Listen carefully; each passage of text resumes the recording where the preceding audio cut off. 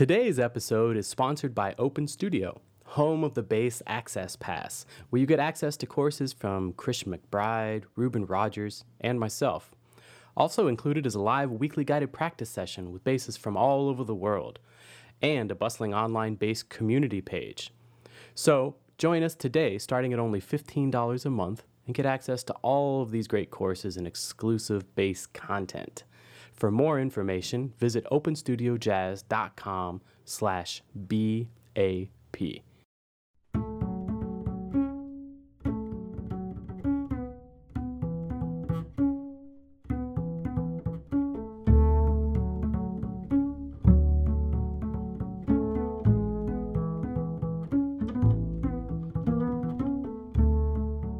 Welcome to another Upright Citizens podcast with Mr. Bob DeBoo and Ruben Rogers here. How you feeling today, Bob? You cool? I'm feeling great, Ruben. Good to see you. Good to hear your voice, man. Welcome back. Good to see and hear you once more. And we'll bring you another episode on bass standards. I think this is our fourth one. And really beating this topic into the ground, aren't we? Yeah. Anybody still listening? Anybody out there? No, I'm just kidding. Hopefully they are. Or they look at the title and they're like, no, I think I've had enough of that. I'm gonna skip this one this week. But anyway, we're gonna force feed some of this, for those who are just joining us. We just giving some more bass love, letting know some of the bass lines and bass songs or standards that we think all bass players should know, or you hear that line, you're like, oh yeah, that's that song. That's that song. Boom, boom, boom. So giving it attention it deserves. And one of those songs would be the great standard Footprints by the unbelievably masterful musician, arranger, composer, great Wayne Shorter. Do you have any more accolades to give Wayne? I don't know. Sorry. I went crazy for that. Anyway, this song obviously has been played for many years in standards, in jam sessions and recordings, alike. And it's one of those. It's basically a minor blues. With a interesting turnaround, for the jazz please out there. I'll let people know that it's F sharp, fully diminished as far as I know, F7 sharp 11ish, E altered, A altered. That's the turnaround of the blues, of the minor blues. But it's situational, like we like to say. Some people play F sharp minor 7, B7, E minor 7, A7, something like that. Whatever. But even further in a different direction. Exactly. It can get really different.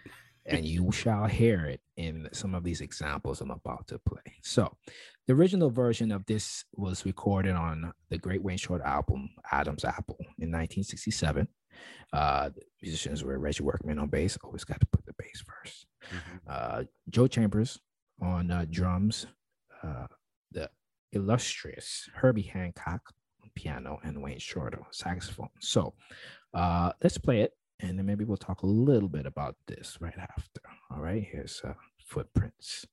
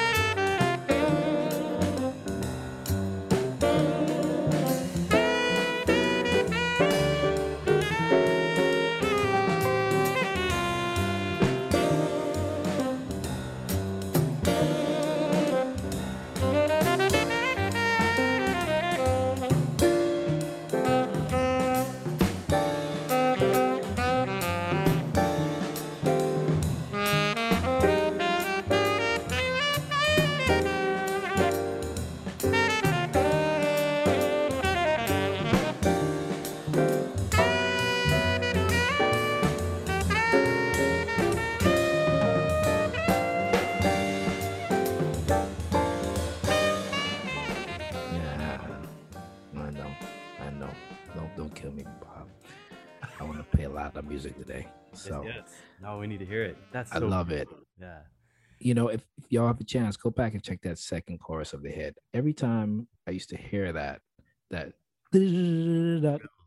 yeah, I used to think it was actually overdubbed saxophones or something. It sounds like another horn. I was thinking the same thing. Like, oh wow, I would think that I thought it was for some time, not really like listening closely enough and hearing that actually it's just Herbie kind of trilling, in the background, just in the same range, and the voicings as the saxophone. So it really made it, sound like a multiple of horns. I love that recording. Yeah, that was getting me because I'd heard this, of course. We always talk about listening again and having fresh ears or more older ears or whatever, more experience. Right. Seasoned. Thank you. But hearing Joe Chambers catching those hits with the piano line, off the beat before the melody, the phrase ends right there. Oh, it's just yeah. And Reggie really kind of expounds on what the bass line could be, or even what the chord changes using different things as the song progresses. So definitely go ahead and check it, because we will have a playlist of this podcast of all these songs. So that's why we're just playing snippets of it, but we'd like you to go ahead and listen to as much as you'd like, hopefully for 70 times each song. Let's move on to the next rendition of this song, actually. And by the way, that was probably one of the first known, actually, I think that was the first time he recorded that song, Wayne.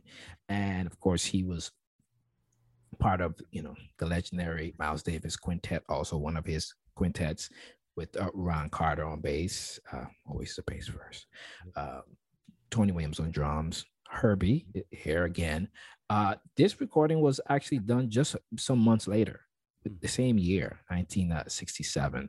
And it's just a different take, different personalities playing this, and obviously the song has grown a little bit. And check how they do this song. All right. Get yourself together, Ruben. Your DJ skills need to get better. Miles Davis Footprints, and it's on the recording Miles Smiles.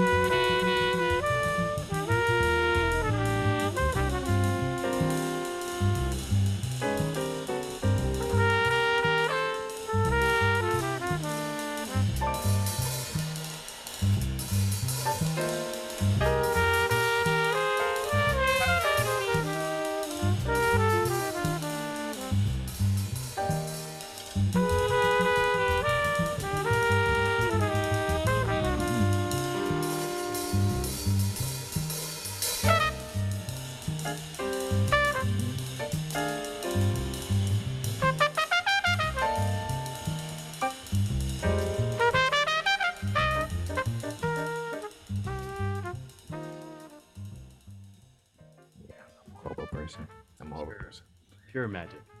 That oh my god. Right? It's just a contrast, but it's just beauty in both, right? No, I was thinking this too in our previous bass standards number 3. What song were we talking? I think it was Unit 7 that I was talking about, and how the original starts off at a certain tempo, and over the years it starts to get a little bit faster. Yes, that cuts a little bit faster. Not really the point, but it's something I'm noticing, as we're getting into this. Oh yeah, definitely. I mean, you could say that about like So What, where it started and where it got to many years later. It's like night and day, right? Yeah, big difference. But Oh man, and everything about Tony Williams' ride cymbal in that. Oh gosh, right? Oh. On both of these recordings, I really like the way the cymbals kind of like stick out, kind of like right in your face, like hello, it's well recorded, well recorded. I will now go to a more 21st century recording of this song, a much different arrangement. And, here on Upright Citizens, we like to say, go out and check out the people who are still alive. Pay respect to the ones who are still with us, because it's keeping this music alive and putting some money in some of the musicians' pockets, right? Like how you say, give them their roses while they're still alive. That's your phrase. Yes. Yeah, I love that. Go ahead. We revere the ones that came before us because they paved the path, for us. But here are, we are the torchbearers now. All of us are, and let's just keep on, giving. Make sure you say we appreciate you now. Let's listen to their music and respect that also. So we're gonna go to the great Terence Blanchard recording, called "Bounce," and it was recorded in 2003. Of course, it's Terence Blanchard on trumpet, Bryce Winston on tenor saxophone, my compadre in crime for many years, Mr. Eric Holland on drums. So Aaron Parks on piano, and actually Robert Glasper. I think he plays on this track also. I think he plays some keys of some sort. Okay. Yeah. And also, I left the bass for last because I want to say this young bass. Well, I guess he's not as young anymore. He was very young then. His name is Brandon Owens, and he was in his band, in Terence's band, just for some years, and seemingly on the scene just for some years, and he kind of disappeared for a second. Brandon's, I haven't seen him in for many years. Has to be at least a decade I haven't seen him. But what I know is that he was interested in all kinds of music. He had a rock band he was playing in. He was he's a tall, handsome brother, so he was doing modeling. So he had a lot of interests, right? And he kind of veered away from doing straight ahead jazz. But recently, at least in the past few years, I heard that he resurfaced. He lives in LA, and Brandon, if you hear this, hit me up, man. I haven't seen you in forever, and we need you.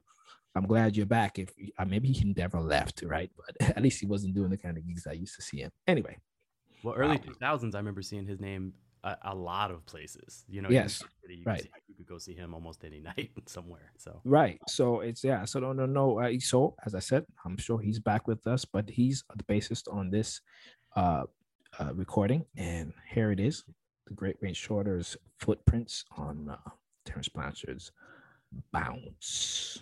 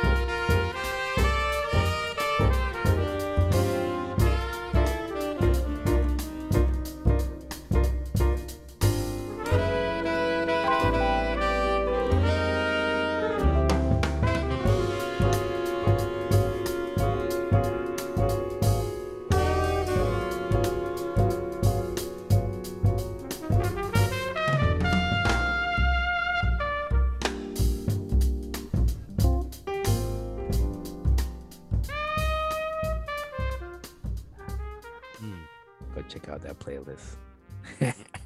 Yes, gotta hear more of that. Oh, you know what, Bob? If you would let me, I think I'm gonna do just a snippet, one more, right? Just a snippet. Please go. Just to bring it all also to the 21st century. I mean, at least this was many years ago.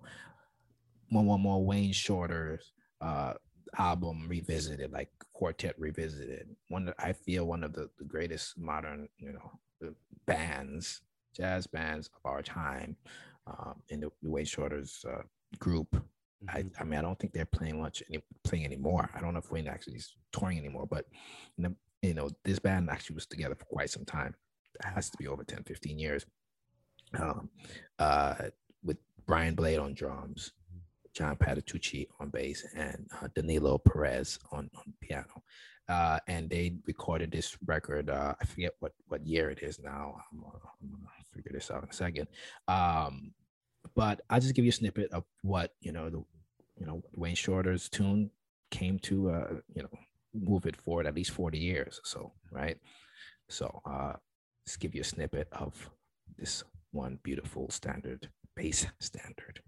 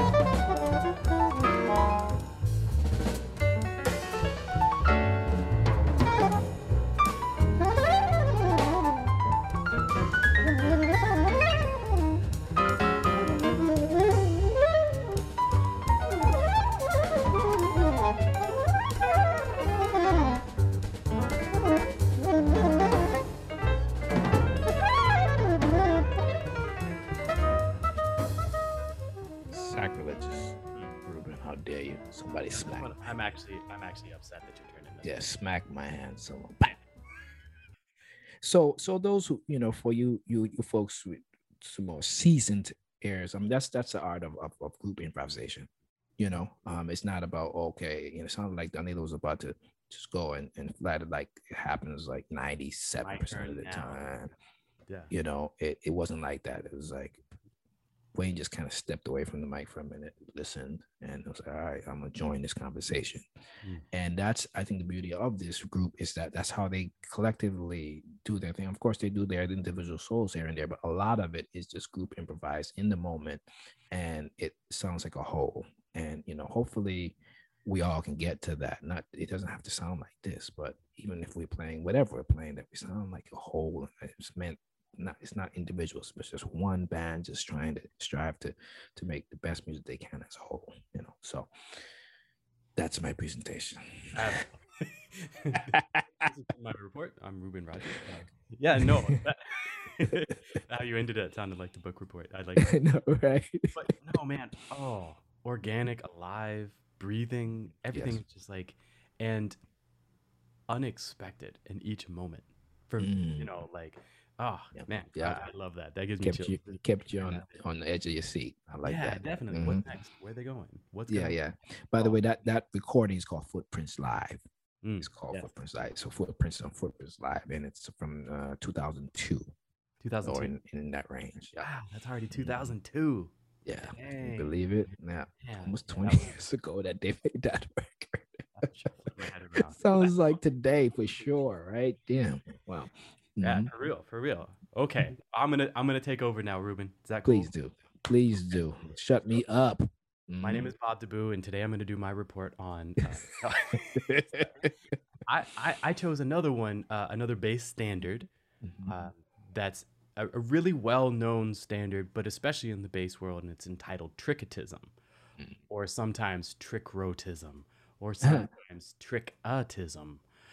This title for this bass standard has been labeled in so many different ways. It's not really a big deal that it is labeled that way, but you're gonna come across that, Okay.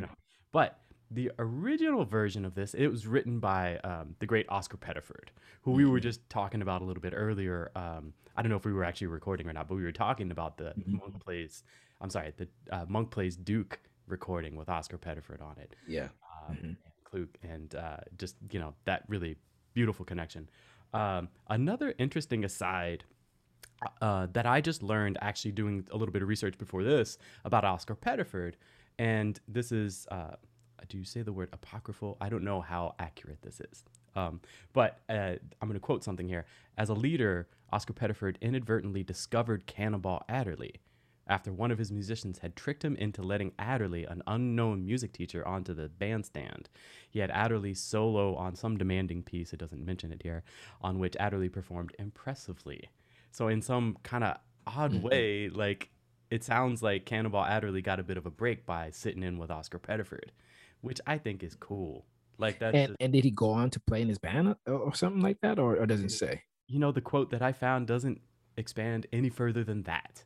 But I think just the like some of the street cred that must have come as a result of that. People would talk about it. Wow, nice. But I don't know. I'd never heard that before, and I was like, that's interesting. I think he was Cannonball was a school teacher in Florida somewhere, right? No, I mean, yes. Unassuming, like, dude, just trying to just make a living, school teacher, but he could play the mess out of transcended the instrument. But anyway, exactly. So just kind of an interesting aside, the connection with Oscar Pettiford, who is actually who we're talking about in his composition Tricketism. So I'm gonna also have in the Spotify playlist all of the tracks that we're gonna kind of dip from, and a little bit of extra. So we're gonna throw in some extra tracks that we don't have time for today. And then also a really interesting thing from National Public Radio that's got a bass beyond thing about Oscar Pettiford, which is really interesting.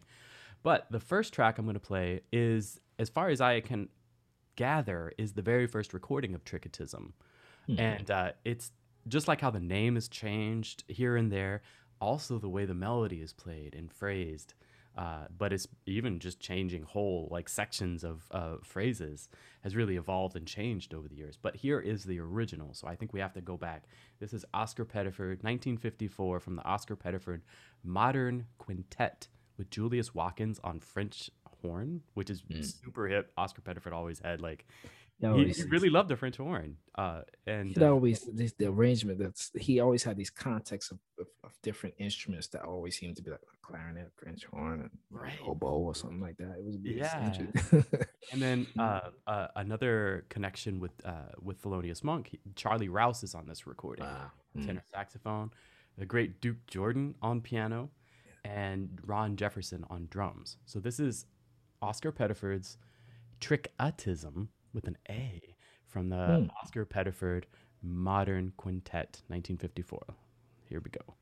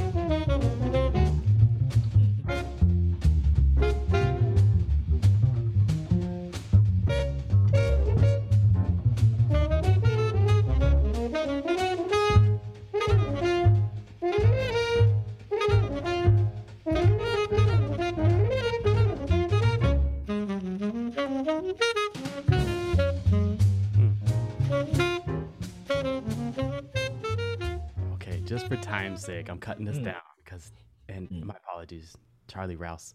And I was just thinking how Charlie Rouse sounds different to me there. He sure does. You know, those like you still hear that sound, but he definitely sounds.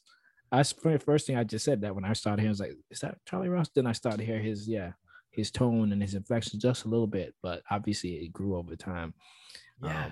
You know, it's funny with Oscar. I never heard this recording, but that there's this frequency that I always associate with his sound, or the way I guess it was he was recorded a lot of times. It's like this 100, like I say, it's 100K. If everyone knows any frequency, if they could pull out some 100K somehow, it'd be clearer. Like you could hear the notes clearer.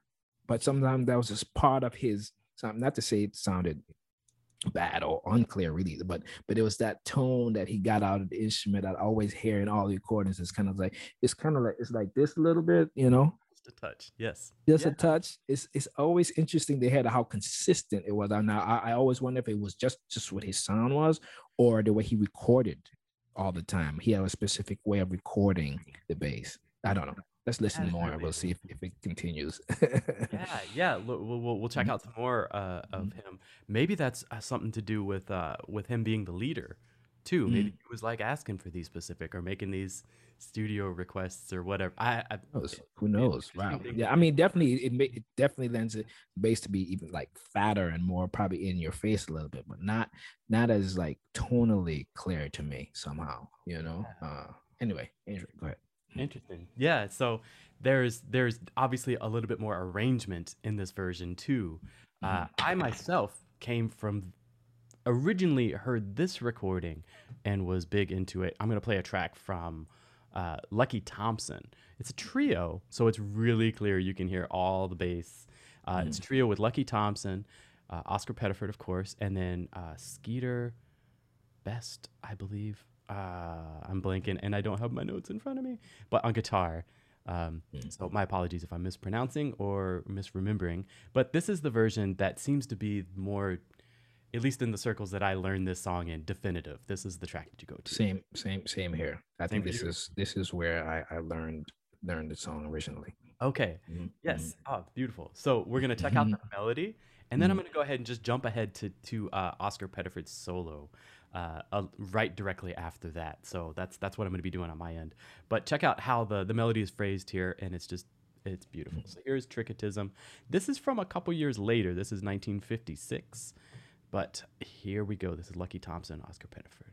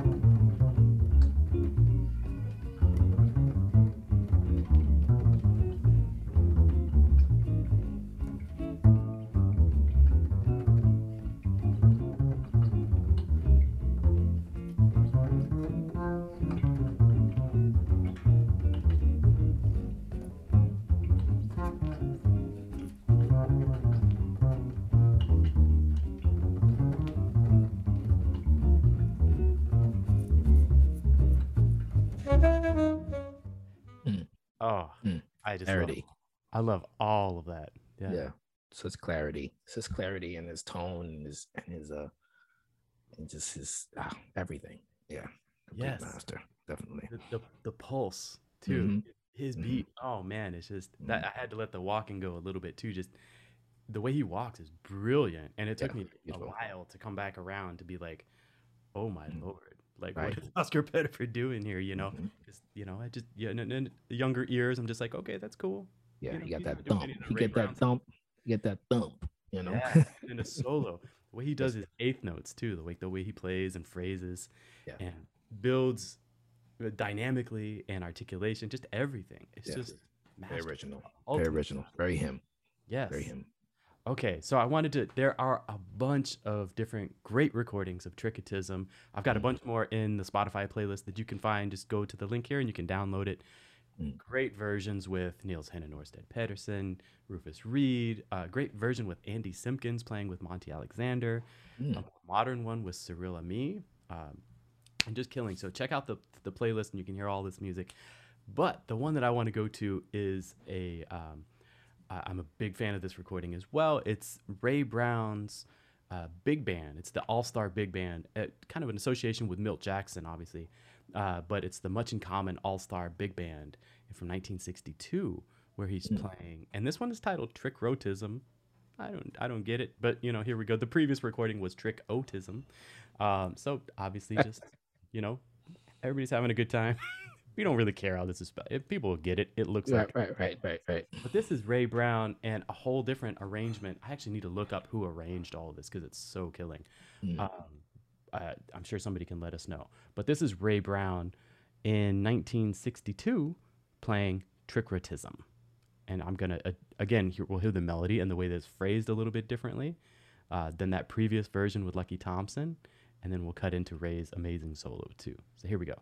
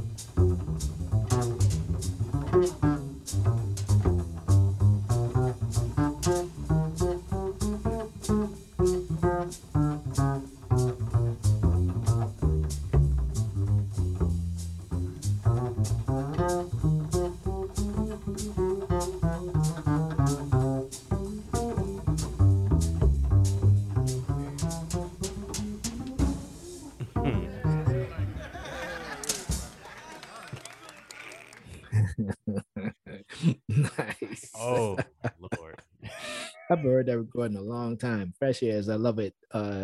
It's like he's playing obviously with gut strings at this time because it's a sound. At least for me, I've heard the evolution of his sound over many years, and I guess we've grown to know. I mean, I guess the early recordings, most of them are with gut strings, and as he came to later on when steel strings started to be a thing, obviously clarity and the way he was able to, the fluidity became very obvious when he played, and you could hear that it's gut strings, and also probably his action is a lot higher, so like it's clear, but it's not as clear as it was like even like some years later, just probably just just getting around the instrument was a lot easier once he changed strings. That's the first thing that comes to my head, just knowing the knowledge of the evolution of strings and bass playing and whatever, For sure. So, yeah, definitely. Before the Spyrocore days. Right. Because he was one of too, right? Everybody very the pioneer of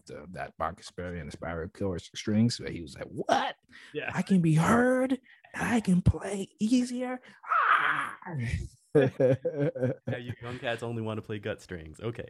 yeah. They were like, cats were like, forget this stuff, man. Let's move forward. Anyway. But such a fun version that I just love that. I get smiles every time I hear that. So yeah, definitely beautiful. Man. And Ray is in complete control of this band too. Hello. Like how cool is that? A big band that's featuring a bassist. Hello. You hear a ton of, but that's just we need more. We need more. Come on, man. Put out that Bob the Boo record. Come on. With the big band? Oh yeah, man. Come on, man. Let's go. Start big. Get it. Oh, Ruben, always so much fun. I love doing these sessions with you. Thanks for being here and doing this. Definitely, man. It's good to be here. I'll be here. It looks like, definitely. As long as you have me, I'll be here, Mr. Deboo. This will never end, the never-ending podcast. Yeah, Dave. Thanks so much, Ruben. Great to see you. Peace, everybody. Man. Take care. Peace.